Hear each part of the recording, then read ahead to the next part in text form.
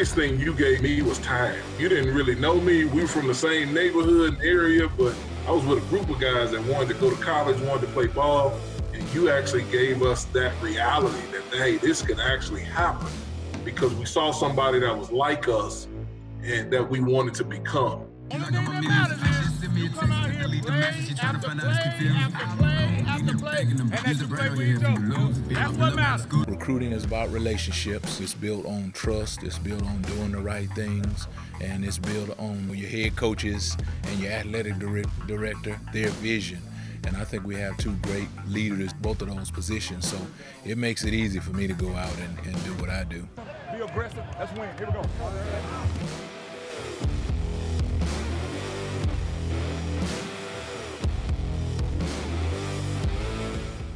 I've read a little bit about your story, and of course I follow you on Twitter and paid attention to you're active on social media, as we need to be today. But I know that you have great pride in Bowling Green, and we'll talk about that as we go. But what I'd like to do is allow you to take us through your journey from being a big-time baseball player to athletic director at Bowling Green. Well, big-time baseball player is a loose term, I guess. And some people introduce me as a former athlete. I correct them and say, no, I was just a baseball player. I wasn't. So I'll tell you my whole journey, born in this, and why I ended up at Bowling Green State University. I, grew up in a small town, population 9,000, Salina, Ohio. Played in baseball, obviously. Played a little bit of football. I took a bet with some of my buddies and played my senior year of football, and was actually offered a couple Division II scholarships, but there's a lot of practice in football, not a lot of games. Yeah. So I wanted to continue on trying to be this baseball player that I thought I could be, and I wanted to prove to myself that I was a Division I student athlete. So I wanted to come to Bowling Green because at the time, in high school, I went to my high school athletic director's office instead of going to study hall, and I worked for him. And then growing up in a small town, you look around town and you see the people in town. My mom and dad, God bless their souls, they both worked in factories. They both worked two jobs. My dad not only worked in a factory, but also was in the Air Force Reserves. My mom was a factory worker and worked real estate as well. So you look around town and you say, all right, whose job in this town would I like? And I thought, the high school athletic director, I thought he had a really cool job. So back in the late 80s, early 90s, sport management, athletic administration was a growing field. People started understanding the business of sports. And so I knew I wanted to major in sport management and pursue my dream of being a Division I student athlete, baseball player. So I came to Bowling Green State University, walked onto the baseball team. My freshman year, I was walking on campus August 25th. Around that time, and August 1st is when a new baseball coach was hired. And so he kept allowing me to come out and be a walk-on to his new team. And ironically, some 26 years later, I became his boss as the athletic director. And that was Coach Danny Schmitz. A couple years of baseball here at BGSU, and, did okay for myself. Started 60-some games, but probably between the summer of my sophomore year and junior years when I decided and realized I was not going to be the first round draft pick of the Cincinnati Reds, that I really needed to not only concentrate on my academics, not that they were bad or anything, but also gain experience in this field. In sport management, we had to do 2 practicums and an internship. And I really wanted to start working in the athletic department, and knowing your student athlete schedule, I didn't really feel like I was going to be able to do both student athlete, work in the athletic department, and then obviously go to school as well. So that's when I made the decision. and started working in the athletic department, and decided probably pretty quickly that I didn't want to go back to being a high school athletic director.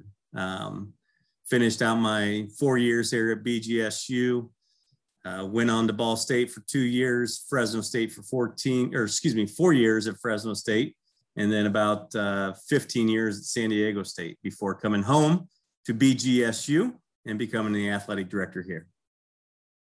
Wow, what's a cool story to be able to come home, you know. And as I talk to coaches who have played at a university and then they had opportunity to come back and coach at that university, it's something special. It's something special about it. And yeah, you know, you talked about your baseball career, and no, you probably wouldn't have been a first rounder, but you could have gone in the second or the third, but you know, you made a good choice either way. Right. Thank you. So I was thinking more like 54th. 54. Well, how many? There's like 80 rounds, right? There used to be. They have cut. There's been a lot of contraction in baseball lately. So I don't even know how many rounds there are now. But they certainly have decreased the number of rounds. Right. Well, back in those days, like I said, you would have made it. Right. But again, you made a good choice, as we see. So now you talk about, or we talk about, especially on this podcast, we talk about leadership. And, you know, one of the questions that we get quite a bit from when we listen to this podcast is we ask, and I'll ask you, who are the leaders? Who are the leaders, the people in your career who have been the best versions of leaders, people that you've learned from, and what is it that they've given you? Great question. You did say career. So obviously those are people that I've worked with or been mentored by. I got to, you know, I mentioned my parents a little bit earlier. And guess what? If your parents are, then yeah, we'll take them as well. Yeah, absolutely. They installed that work ethic that we need in this industry. As you know, this is not for the faint of heart, college athletics. And, you know, I talk to our sport management students all the time about getting this job experience, and you're not going to walk out of college and have a 6-figure job. So my parents probably instilled that work ethic in me, and so they're a big part of that. But from a professional development, you know, at San Diego State, I was there for 15 years. I had 7 different athletic directors in my first 10 years. In the last one, Jim Sturck was my athletic director for about 6 years.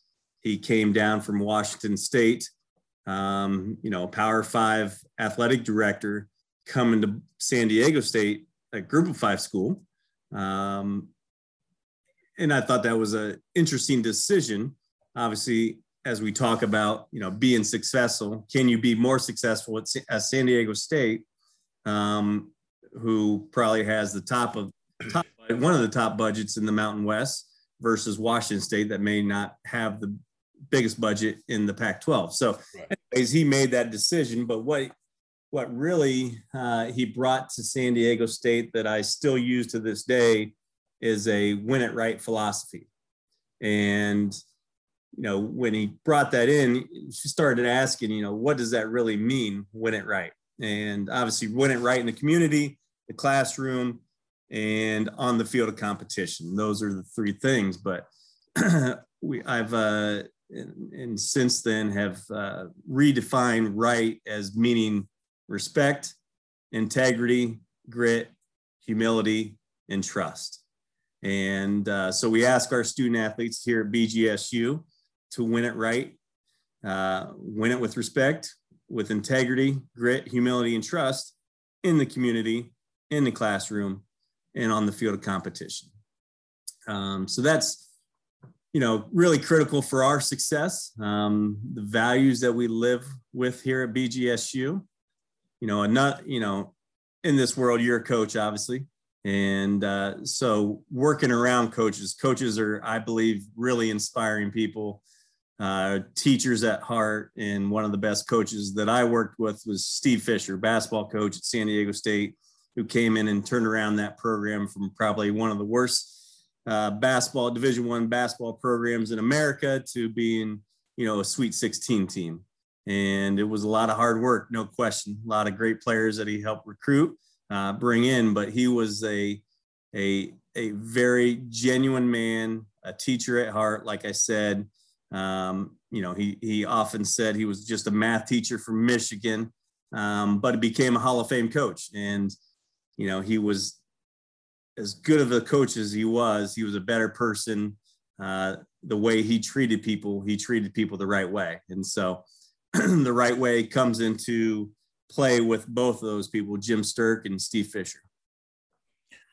Wow, great points. You made a point, and I, as a coach, we always talk about the fact that coaching is teaching, and you can dress it up in a whole lot of ways, and you can fill the stadium, and you can do a lot of different things, but at the end of the day, coaching is teaching. And when I think about my career and I think about what I do every day and what I've done over the years, deal with a player who comes in and he is a dumb freshman, right? He can't get anything right. And in terms of football, in terms of the way he handles himself, in terms of, how he operates as a football player even. And then all of a sudden it happens, right? He gets it. He gets it on the football field sometimes. And other times you see him in his discussion with others. You see him in how he handles himself with his tutors or how he handles himself with young ladies. He gets it. He starts to get it. To me, that's I know what happens on the stadium. I know what happens on Saturdays. But to me, honestly, that's game day, is when this young man who came in raw and unfiltered, but all of a sudden he transforms into the young man that you told his parents in recruiting that he would one day become. So that's game day for me. I would ask. Great point. Go ahead. Sorry. That's go ahead. I mean, so yeah, I didn't want to interrupt you there and steal a question that you may have, but when people ask, what is the best thing about your job? And, I related to a lot of different things. I said the people, whether that's the coaches I get to work with, the administration that I get to work with, the donors and fans that are invested in our programs, or the student athletes. And for me, the best thing about the student athletes is what you just said. They come in 18 years old, really can't shake your hand, can't look you in the eye, barely speak to you. And then hopefully at 21, 22, they are leaving a young man, young woman with confidence, with some humility that, these games that we play will humble you. They come in very decorated high school student athletes. And it doesn't always go their way on the college fields of competition. They'll get humbled on the field. They'll get humbled in the classroom, and they show that grit, that resilience that employers want. And so that's the best part of our jobs, I think, is seeing those kids come as 18-year-olds, young people, and leave mature young men and women. And you did. You went right into my question, because the question was about to be, what is your game day? But, and I always like to ask that question really of administrators, because, in athletics, it's all about the players, it's all about the coaches and what goes on out there on Saturdays or whenever the games are played. But there's a game that happens as well off the field. There's a game that happens, I won't even call it behind the scenes, because it happens every day and it happens out front. And, that's part of your job, which, again, what I do as a coach, it really wouldn't go if I didn't have the support of our athletic directors here, Gene Taylor and Jill Shields and everyone else in those roles. My next question, and you've done this a few times as an athletic director.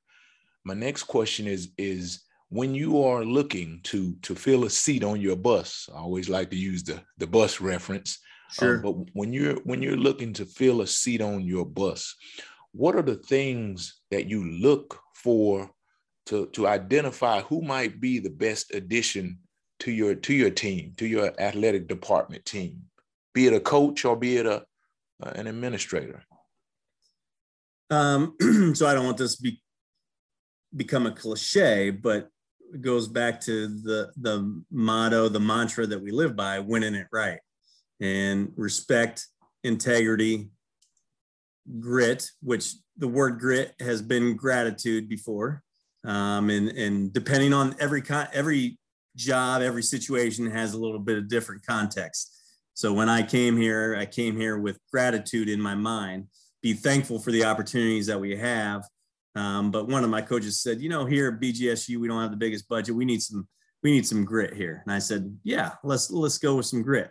Humility. I like working for people that are, understand that they don't know everything about everything.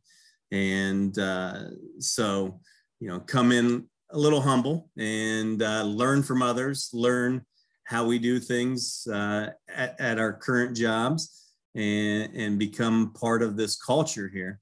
And then trust. Trust is everything. You got to build trust with the people on campus, build trust with the students that we're serving. And so those are the values that I really look for. Obviously, when we talk about fit and, the context of a job, hopefully that position that we're filling is because the person before that person was really successful and has moved on. Sorry, battling a little tickle in my throat. So with every job, there's certain circumstances that why are you filling this position? Can you bring in somebody new that would have a different opinion, different values that will help build this team? I look from within, because I think we have a lot of great people in our athletic department from bottom to the top. And these young people, that are some of our junior staff members, they are working hard. They want to see that they have upward mobility here in Bowling Green, Ohio, and they don't have to go somewhere else to get bigger and better opportunities. And so I do like to promote from within, to stretch people professionally. And sometimes, that may mean that myself or somebody else that is supervising that person may have to train them a little bit more, or, take up some of the slack until that person is up and running. So those are important parts of finding the right fit, finding who we want on this bus as we take this journey. Right.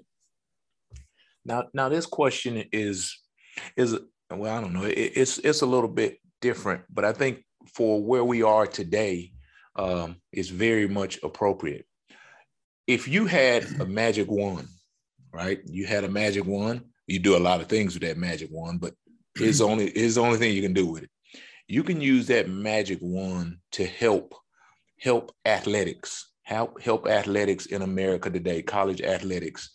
We're only going to choose one topic. There's a lot of things we could help with, but with hiring more diverse leaders, more head coaches in college football, more athletic directors. If you could do one thing, what would be your magic potion to be able to help us reach a point where the numbers would be more acceptable from a diverse hiring standpoint?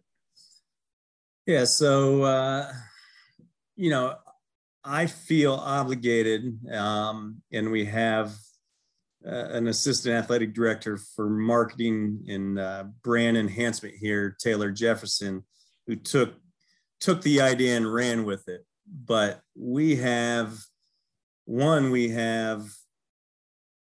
a sport management program that I went through.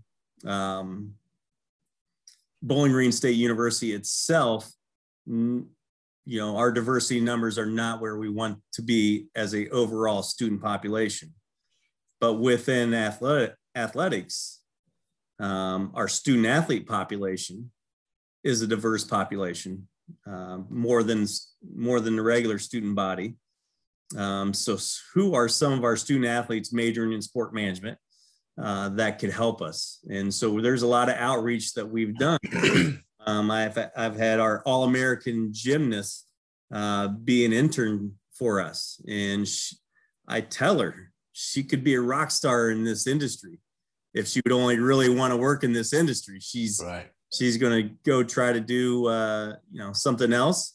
I couldn't convince her to grow up in this industry, but, it's incumbent upon us to go out and identify those young men and women early, right? Will help us represent what our student athletes look like. And so Taylor Jefferson on our staff created the diverse professional, now it's called DPEP. I'm going to draw a blank now, of course. But we go out and find 2 diverse students, people of color on our campus or underrepresented gender, and we have them intern in our athletic department. And so much so, and we made a big deal out of it. I'm talking to a donor now that wants to help grow that program. And he worked in sports, so he understands the need for us to grow. So, there is no magic wand, unfortunately. It's going to take hard work, and it really probably needs to start even sooner than when you decided you wanted to become a football coach. Right. For a student athlete, I don't know if the coaches were talking about you, what you needed to. And when I talked to football team, I said, listen, I don't know after a long, successful professional football career, because they all want to play professional football, right? Right. I said, what do you want to do? And how many of you want to be coaches? Well, how many of you want to be coaches here at BGSU? Well, one, if you don't have that degree, I cannot hire you. So make sure you get that degree. And we talk about that. So we got to, call it grassroots, call it whatever you want, but we got to start earlier with our students that are here at our university that can help us move the needle. And that's what we're trying to do. Yeah, and I think that's a great point in that, well, you said grabbing student athletes, people who live in the world already, people who are already in athletics, grabbing them and convincing them, because I was a student athlete and the world of athletics, the football life has given me so much. So it was a natural progression for me to coach, I wanted to coach since I was in the 7th grade. But a lot of times student athletes, again, they have different passions. And so, like you said, to not only educate and try to continue to push or pull them to stay into athletics, but then a great point that you made, keep them at your university, keep them at home so that they can help Bowling Green State University continue to succeed. I just always ask that question because I think that we have to understand in athletics that diversity, there is strength in diversity, right? And no question. When you have a diverse athletic team, there are things that happen in that locker room, in those locker rooms, that it does not happen in other parts of our society. And the same thing can happen in your staff rooms if you have diverse staffs. So let's move to the next question. And this one is, it really relates to adversity. And so when we think about really the last 3 years, our country has dealt with incredible adversity. But you used the word a second ago, growth. Even though we've had adversity, we have grown. We've grown tremendously. I was joking with one of our coaches about him now, after COVID, being able to turn his computer on, and he can actually set up a Zoom meeting, right? This is a guy who, he's a Big Chief notebook guy, number 2 pencil guy, right? Sure. And now this guy can actually set up a Zoom meeting, and he can run a Zoom meeting. And so there's growth. A lot of people have tremendously grown through COVID. Yes, a lot of adversity happened in those times. But when you think about that moment of our lives, dealing with COVID, dealing with the social justice initiatives and issues that we had to deal with, how did that moment make you a better leader? I go back, number one, when this all started, there's no playbook for this. There's no manual for this. Sport management, my intro to sport management, they didn't teach me this back in 1990, 91. And, my faculty athletics rep used to chair that department. And he said, "You didn't learn this in sport management 201, did you?" I said, "Absolutely not. What are you guys teaching us?" And so the pandemic and the social justice challenges that we had, I would say the thing that we tried to really do and we need to continue to do is over communicate. And so during this time, when we all scattered March of 2020 and our student athletes went home and people were working from home, we were trying Zoom, we were trying WebEx, we were trying Microsoft Teams, we were trying all these different platforms to stay connected to people. And we're trying to be innovative, adaptable to the challenges that we were going through. No one, like we said, no one had this playbook that says, do this. And so we talked about it a lot as a senior staff with our head coaches. Our women's basketball coach said, we need to win the wait. And what she meant by it is that, we're going to wait this out. When will we be able to get back on campus? No one knew. And so how do you win the wait? Well, you spend time talking with your team and doing more of the mental aspects of your sport or our profession, and get to know your team better, get to know your staff better. And we came out of COVID, a couple starts and stops to our seasons. But when we came out of COVID, BGSU won 6 championships in 2021. And that was the most since 1982-83 for our university. And I would tell you that I fully believe that's because of what we did during those times to come together. And this, I'm talking COVID, but you can relate this to our social justice issues, to having those conversations with our student athletes, our staff members. I got on, we had our women's swimming and diving coach who's African-American. He led some of our discussions during the social justice. And he asked me to come on and tell my story because, no one knows that I'm Filipino-American. My mom's Filipino. And so I told our student athletes that. And, obviously I can't say I have had the same experiences as Black people in our country, but growing up in Salina, Ohio, there were some things. There's not a lot of brown people in Salina, Ohio.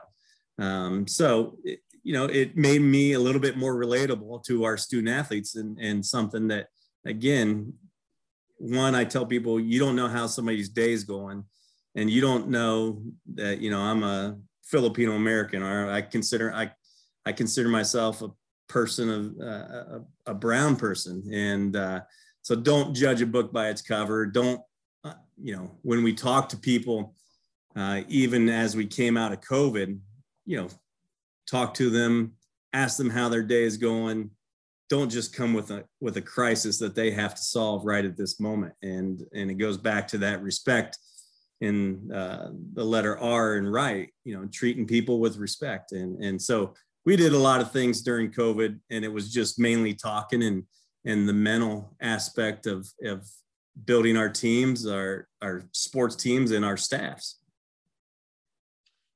Yeah, I think one of the things in your right is respect and humility. And when you just have respect for another, right? When you have respect, and by the way, as I follow you on social media, I see you pay respect to your heritage, and I admire that. But when you just respect someone else's walk, right, their records, when you respect where someone else lives, and you have humility as you do your walk, right?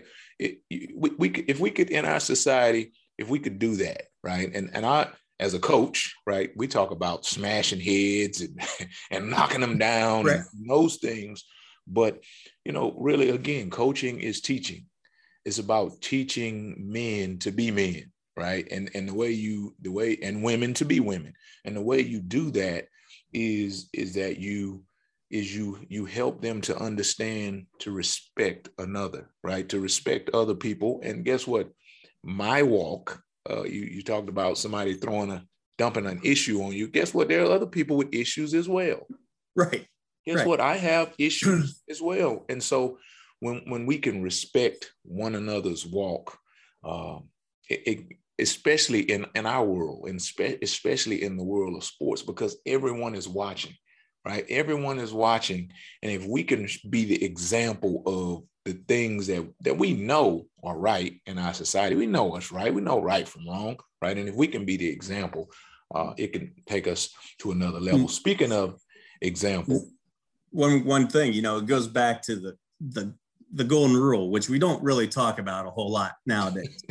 Do unto others what you want them to do to you. Right. And how do you want to be treated? And it sounds so simple. It should be so simple, but it's not. It's hard for some people. And, we all just need to be a little bit more kind, show a little bit more respect, have some humility, and, treat each other like you want to be treated. Well, there's a lot of motivational speakers out there today, and there's guys and ladies. They're doing it in terms of motivating teams, motivating individuals, and I always, because you made a point of things that are simple, right? And the Bible is a very simple book. Right. The things in there, they're not super complex. Right. And sometimes we want things to be very complex. Right. We want the life that we live to be complex, the directions to be complex, and the things in the Bible, they're really not. Like, do unto others, like you said, as you want to do unto you. Right. Mm-hmm. And it's just talking about things which are very, very simple to understand. And so when I talk about motivational, people who motivate and do the talks, if they don't come if they're not as simple as the Bible, I don't follow them, because if they're too complex, right? That's not, I'm not following that. I need the simple, right? The very simple. And sometimes, again, we look at the simple, and it's just it can't be that simple. Yes, it is. Yes, it is. It really is that simple. It's just that simple, right? Well, let's talk about your staff, right? Okay. So your staff, as they work with you every day, how would they describe your leadership style? And I'll question you, has it changed over the years? Yeah, I hope so. We're always evolving, right? I'm grounded in those values, the win it right values. I talk about servant leadership, sacrificial leadership. I don't do anything that I wouldn't, I don't ask other people to do things that I wouldn't do myself or haven't done already for myself. And I know I don't do this job alone. You got to surround yourself with great people who want to win it right. You know, I know if you ask my staff members, you know, I told them, you know, right at the beginning of March Madness, we have a free throw shooting contest. And, you know, seems like everybody's a little stressed out nowadays, you know, inflation, you know, work from home, work remotely, this and that. And in athletics, there's not a lot of jobs in athletics where I feel like we can really, truly work remotely. You know, we're serving our students, and our students are here every day. So we should be here every day. And so we get together for a free throw shooting contest at the beginning of March Madness. And I talk about my parents and 2 jobs that they each had. And I said, you know, I know we all have challenges right now, but we still get up and come to work, and we work in athletics. We work in sports. We work with 18 to 22-year-old kids who keep us young. So I think my staff would appreciate my calmness, I guess, my silliness, I guess. You know, I have had coaches say, who have come with crisis. I remain calm with them and listen to their challenges, and then calmly respond that, you know, here's what we can do, and here's what we're going to go work on. And we calm down their fears and frustration of whatever that moment is, and we move forward together. So, you know, I don't know if that's a perfect leadership style or example, but that's how I do it. And it feels, I was told when I took this job by Jim Sturck, you know, as a deputy AD moving into the AD role, I asked him, you know, what do I need to do? What do I need to become? And he said, just be yourself. And that's who I am. I'm pretty much what you see is what you get. And that's who I am. And, you know, I want to serve others in this department, whether that's my coaches, my staff, our student athletes. And that's, you know, that's the joy that you asked about my game day. That's my game day is trying to make this Bowling Green State University student athlete experience, employee experience better than what it was yesterday. Right. Again, it doesn't have to be complicated, right? You said it. Just be who you are, right? Just be who you are, and if you were not the fit, you wouldn't be there, right? Right. And you are who you are, and wow, great points.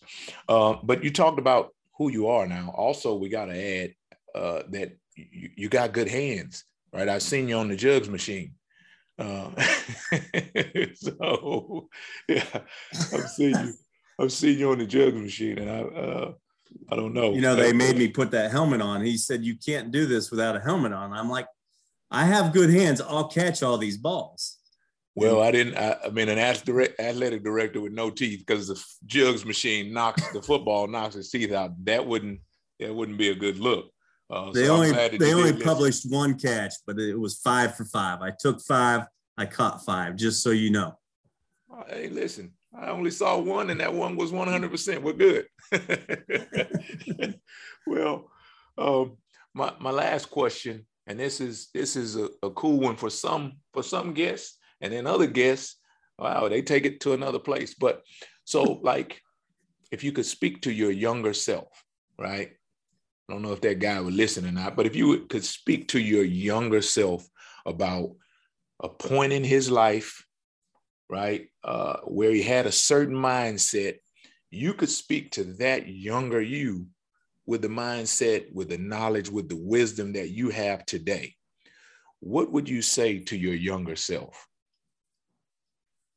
I think I say something every day to my 18-year-old and 16-year-old sons that, am I talking to a wall, or am I talking to my younger self? Yeah. I laugh because I have that same age group I'm dealing with at home. Oh yeah. I mean, my 18-year-old had a first tough semester here at BGSU. I told him, don't procrastinate, manage your time.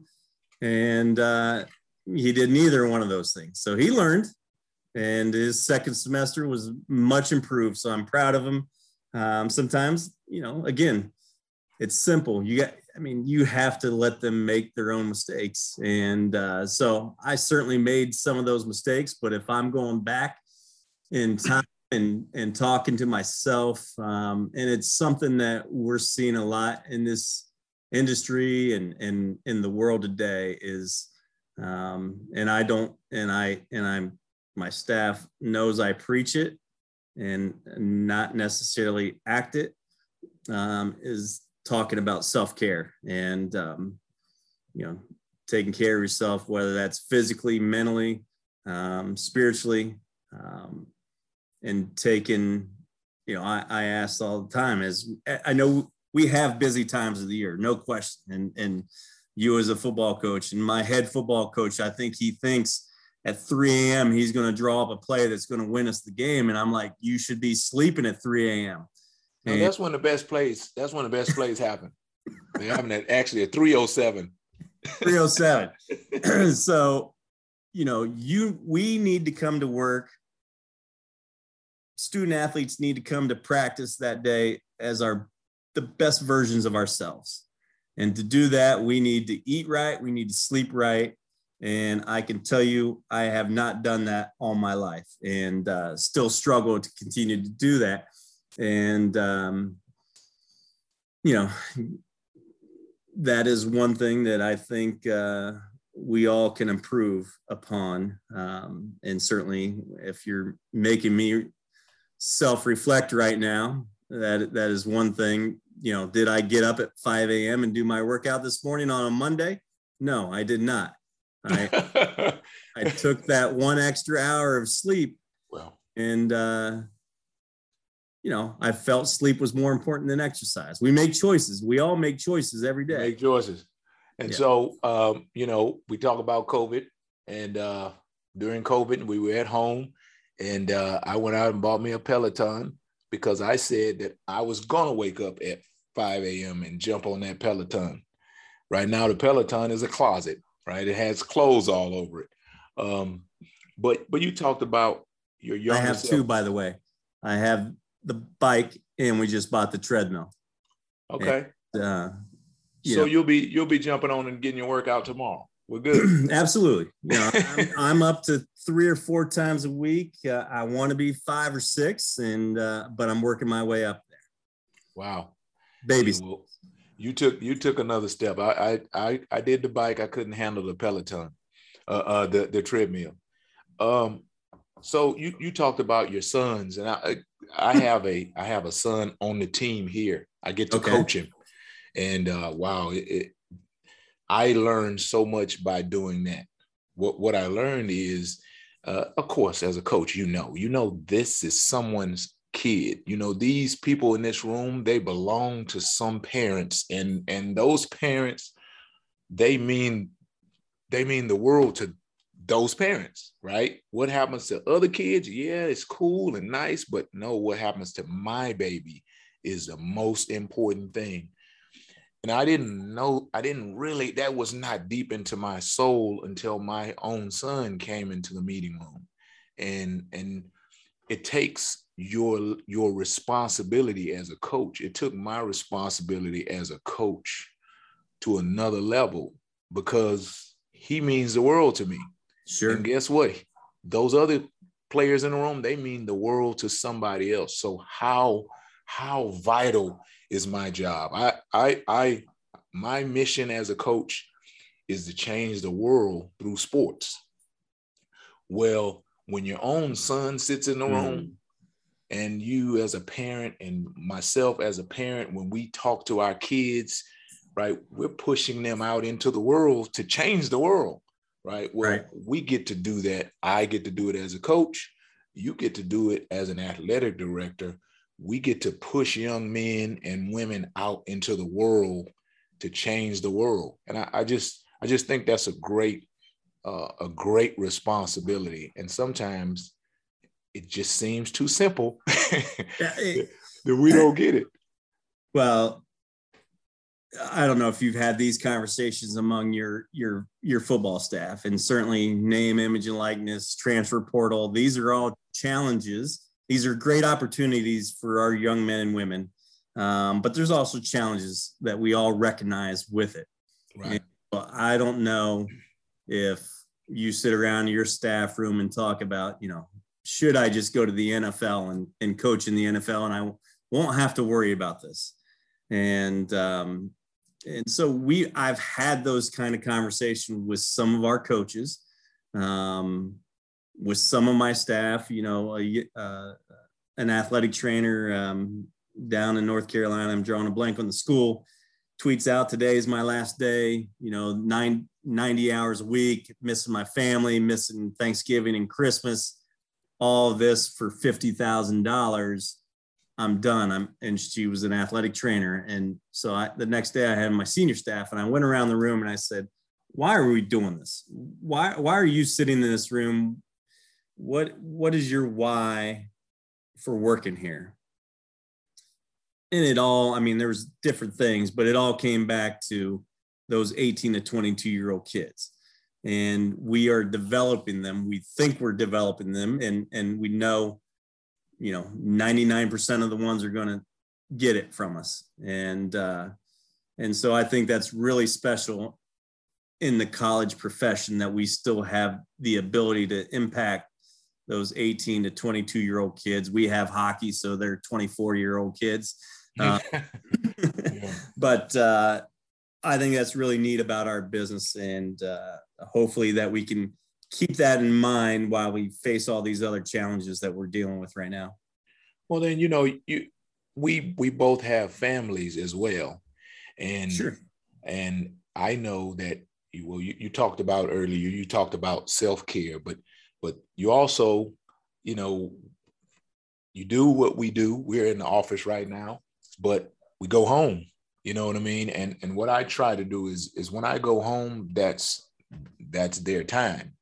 And that's self-care as well, because our families, as coaches, as people who work in this world, your families, they sacrifice quite a bit as well. And so when you go back and talk to that person that sent that tweet out, the athletic director, man, this is a tough life, right? It is a tough, and I've told my kids that this is a tough life, but we've had the opportunity to go to 13 bowl games, right? Guess what? When you're at the Cotton Bowl and you're hanging out, right, doing the things that you get to do at the Cotton Bowl, right? That's the good side. The bad side is that we spend a lot of hours at the office, and the bad side is that I might miss a track meet or a basketball game or a student council meeting. That's the bad side. We give up quite a bit, but at the end of the day, we are your families, our families and us are chosen to be in this place because the job we have is so important. So important, not just to the kids who run up and down the athletic fields, but to the world who watches, the world that watches these kids. I agree. In my senior staff in that room, we talked about the places that we get to go, the people we get to meet. Those are part of the job that's important. You talk about going home, and I may be different than everybody seems to be, but my wife and I don't talk a lot about my job. When I come home, I try to be present. And so when someone asks my wife in the community, what's going on with so-and-so or this or that, she's like, I don't know what you're talking about. Yeah. Sometimes she says, you don't tell me anything, but sometimes it's because I just spent 10 hours talking about something that I don't want to come home. I'd rather ask you, how was your day? Right. How are the boys doing? How did my son do in that basketball game that I didn't get to see?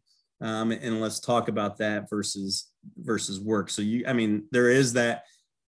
Everybody talks about work-life balance. I heard Gene Smith talk, and Gene and Shelly Smith talk about work-life integration. And, my kids getting to come to games and my son will sit through the first half of the basketball game with his buddies, and then he'll start asking me, hey, can I go shoot in the practice gym? And sometimes I say, no, watch the game. And sometimes I'm like, all right, let's go shoot some hoops in the practice gym. And those are the experiences, the moments that we get to share that make all of it worth it. Right. Well, Bob, coaching your son, I tried to coach my son.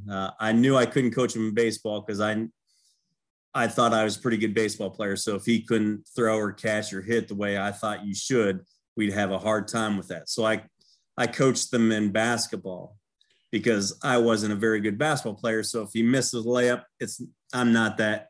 Right. So you coach your son and it's your position. Here's what you need to understand about that though, is that, so I've had an opportunity to play college football. I've had an opportunity to play in the NFL, but when it comes to my son, I am his coach because that's my job. Right. But he listens to me less than anyone. Right. Like, Dad, you don't know what you're talking about. I had a younger coach who was a GA, and this GA told him something, and he came home and he said, yeah, well, Coach so-and-so, he told me to do whatever. I'm like, okay, so Coach so-and-so has the answers, right? I coach so-and-so, I coach this guy, but you're telling me that I'm wrong, that this guy has the answers. This is what you get when you coach your kids, right? You coach your kids.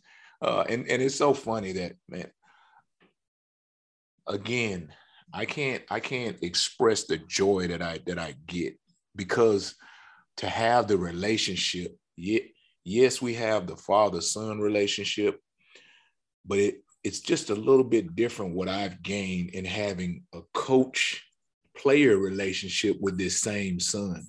And it's almost like retribution for me for all the games I missed, for all the time I missed.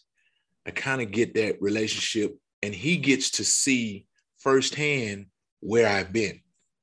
Right. He gets to see awesome. where I've been. He gets to see what I've been doing with these other people's kids, and, me having that relationship with him. I have my other son who's a high jumper. Of course, I know nothing, just like you talked about basketball. I know nothing about high jump.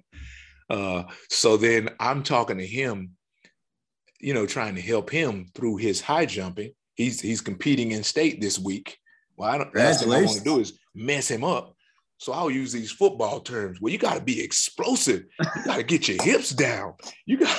He's like, Dad, that's not high jump talk. Like, okay, I'm just saying.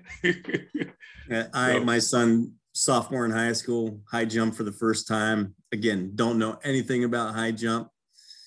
So what do? YouTube a couple videos, and now of course. And I use explode. You got to explode off the ground. And we've talked about that because he likes to play basketball too, but he drags that foot in high jump. And he goes, What are you talking about? I don't drag my foot. And showed him the video that my wife took and said, listen.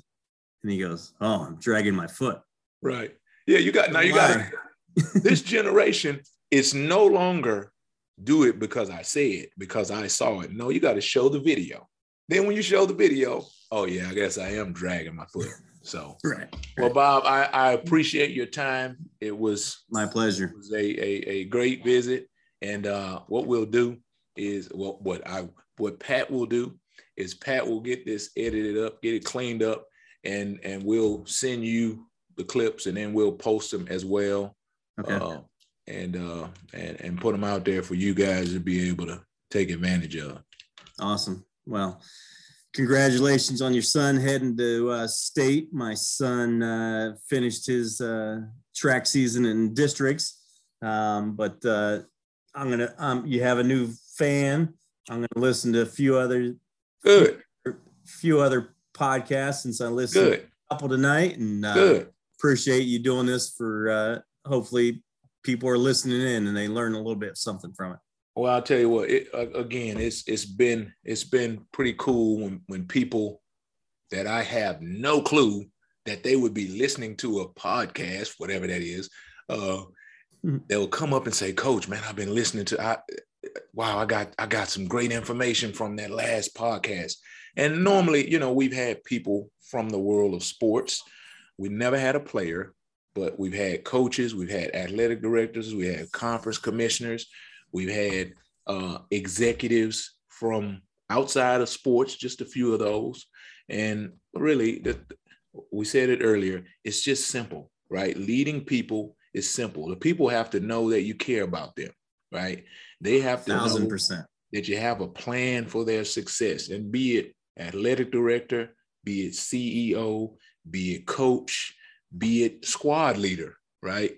They just have to know that you care. And I think they'll follow you to the ends of the earth. But, right. you know, this is a people serving business, like you said earlier.